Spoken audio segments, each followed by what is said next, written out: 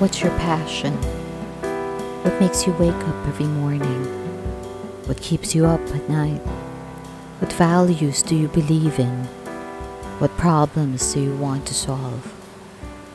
Lastly, what makes you, you? Hi, this is Jen Kahukom, and welcome to Your Brand, Your Story podcast, where we share stories and conversations about humanness and authenticity.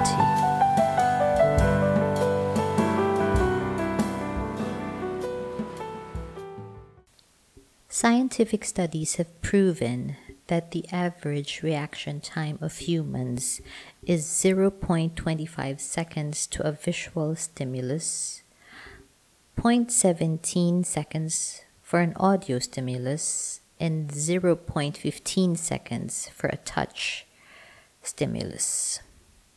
When I was about 19 years old, I was hit by a motorcycle while crossing the street. I was looking after my aunt who was confined after giving birth that time. And when lunchtime came, I decided to order food from a cafe that was just across the hospital. So as I was crossing the highway, the jeepney on my left side had already halted to a full stop to let me cross. When all of a sudden, a motorcycle behind it didn't overtake and hit me. At that very moment, I instantly thought of avoiding my back from hitting the ground by landing on my right palm on the hot asphalted ground. I thought it was just an injury that I could ignore since I was able to save my back. So I went on and walked towards the cafe, already embarrassed, and ordered a takeout. And going back to my aunt's room, I even enjoyed the lunch that I bought. But I had already half expected that my hand would feel differently while holding the spoon.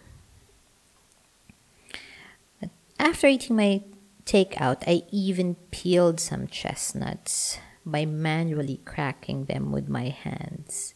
I managed to endure the excruciating pain because I love chestnuts. Later that day, I ended up having my right hand checked by an x-ray. And by nighttime, that same hand was already immobilized by a splint. It was a miracle that no fracture was incurred. And the extreme pain was only caused by the inflammation from the impact. And after this experience, as I got older, I realized that our reaction to any situation is a good indication for predicting our future. And in the same manner, our response helps us create our future. In 2004, I attended a training on Stephen Covey's 7 Habits for Highly Effective People. And the first of the 7 habits states, be proactive. From what I learned, being proactive means more than taking initiative. It actually means taking responsibility for our lives, for our future, and that our behavior or response is a function of our decisions and not our conditions. Viktor Frankl once said, between a stimulus and response, there is a space. And in that space is our power to choose our response. Because in our response lies our growth and freedom. Stress. Stress has actually become a metaphor of our existence. More often than not, we treat it as an enemy. We feel that our negative responses are justified because the nature of the stimulus is not favorable to us. I remember my time when I had to cope to what I have labeled as stress. And I also remember having to recall that I eventually coped with it by just asking myself this question. Was there anything that I passed or completed successfully that was not stressful? And no matter how small that task is, and I would always get none for an answer. And that kept me going. And that, I guess, was how I used that space.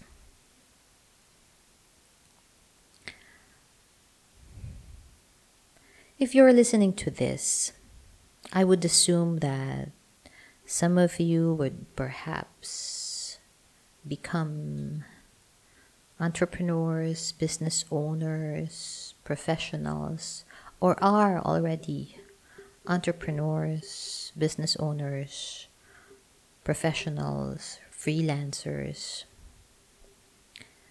Yes, what I'm trying to say is, let us be reminded that it's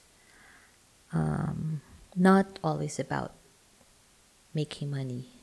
Because let's face it, it could be a source of stress. Really, it's about creating value for the people and the causes we care about. It's about making a difference and fulfilling a purpose, which, by the way, in a blink of an eye, can be taken away. You see, that space that I'm talking about, no matter how small, gives us control. So it is just fitting to take that control. Personally, I realized this, that if I wanted to become a leader, or even just a better person, I need that space to be in control, to see the opportunity instead of the problem, to be the bigger person, and yes, to do what's good. See, that space is a choice, our choice, a gift, a chance to be closer to our goals and to be closer to fulfilling our purpose and the chance to create our future. And more often than not, we predict our own future by associating it with our present goals. But we always tend to focus on the destination, but not on the journey. In today's digital age, the internet will disrupt practically every industry imaginable, whether it's tourism, transportation, healthcare, agriculture, energy, security, whatever, even disaster management. And to top that, we are closing in on a world with very minute reaction times and immediate responses to changing conditions. The key here is to not think small, not to merely react, but to take control. The key here is to enlarge that minute of a space. And as we create value,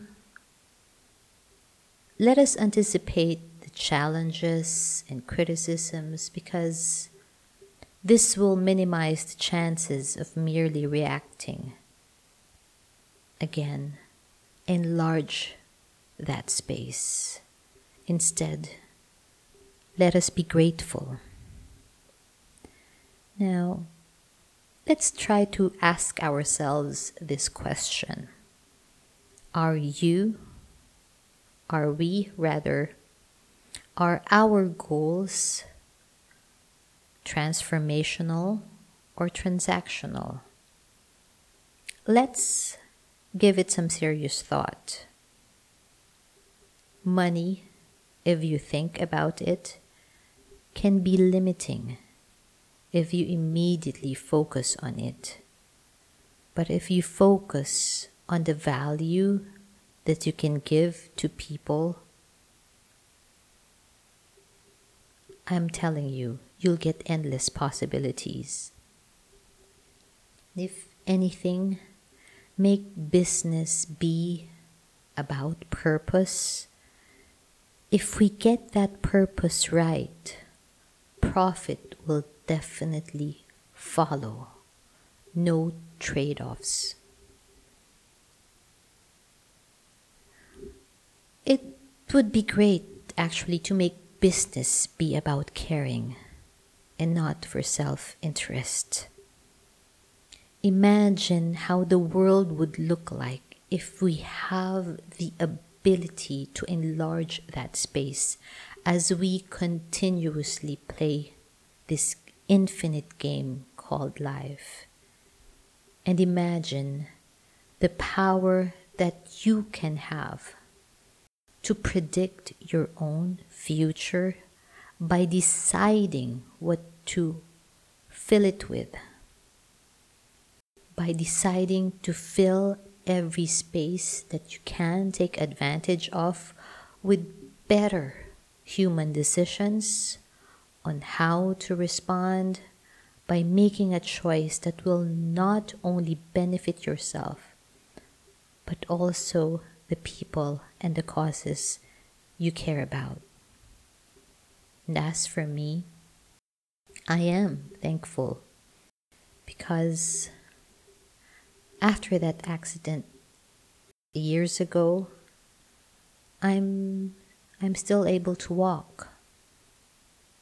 I can shake hands with people. I can still sign documents and help people fulfill their dreams. And I can pat people's back and celebrate their victory. I can even do a fist bump if I want to. And that gesture would feel natural to me. And it's all because I chose what to do with that minute of a space. I'll leave it at that.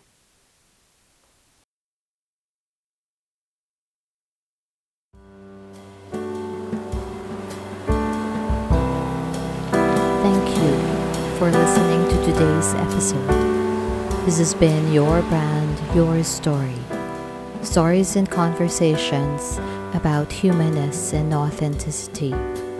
And I'm your host, Jen Kahukong. Do you have a story to share? Send me a message by visiting my website at jenkahukong.asia.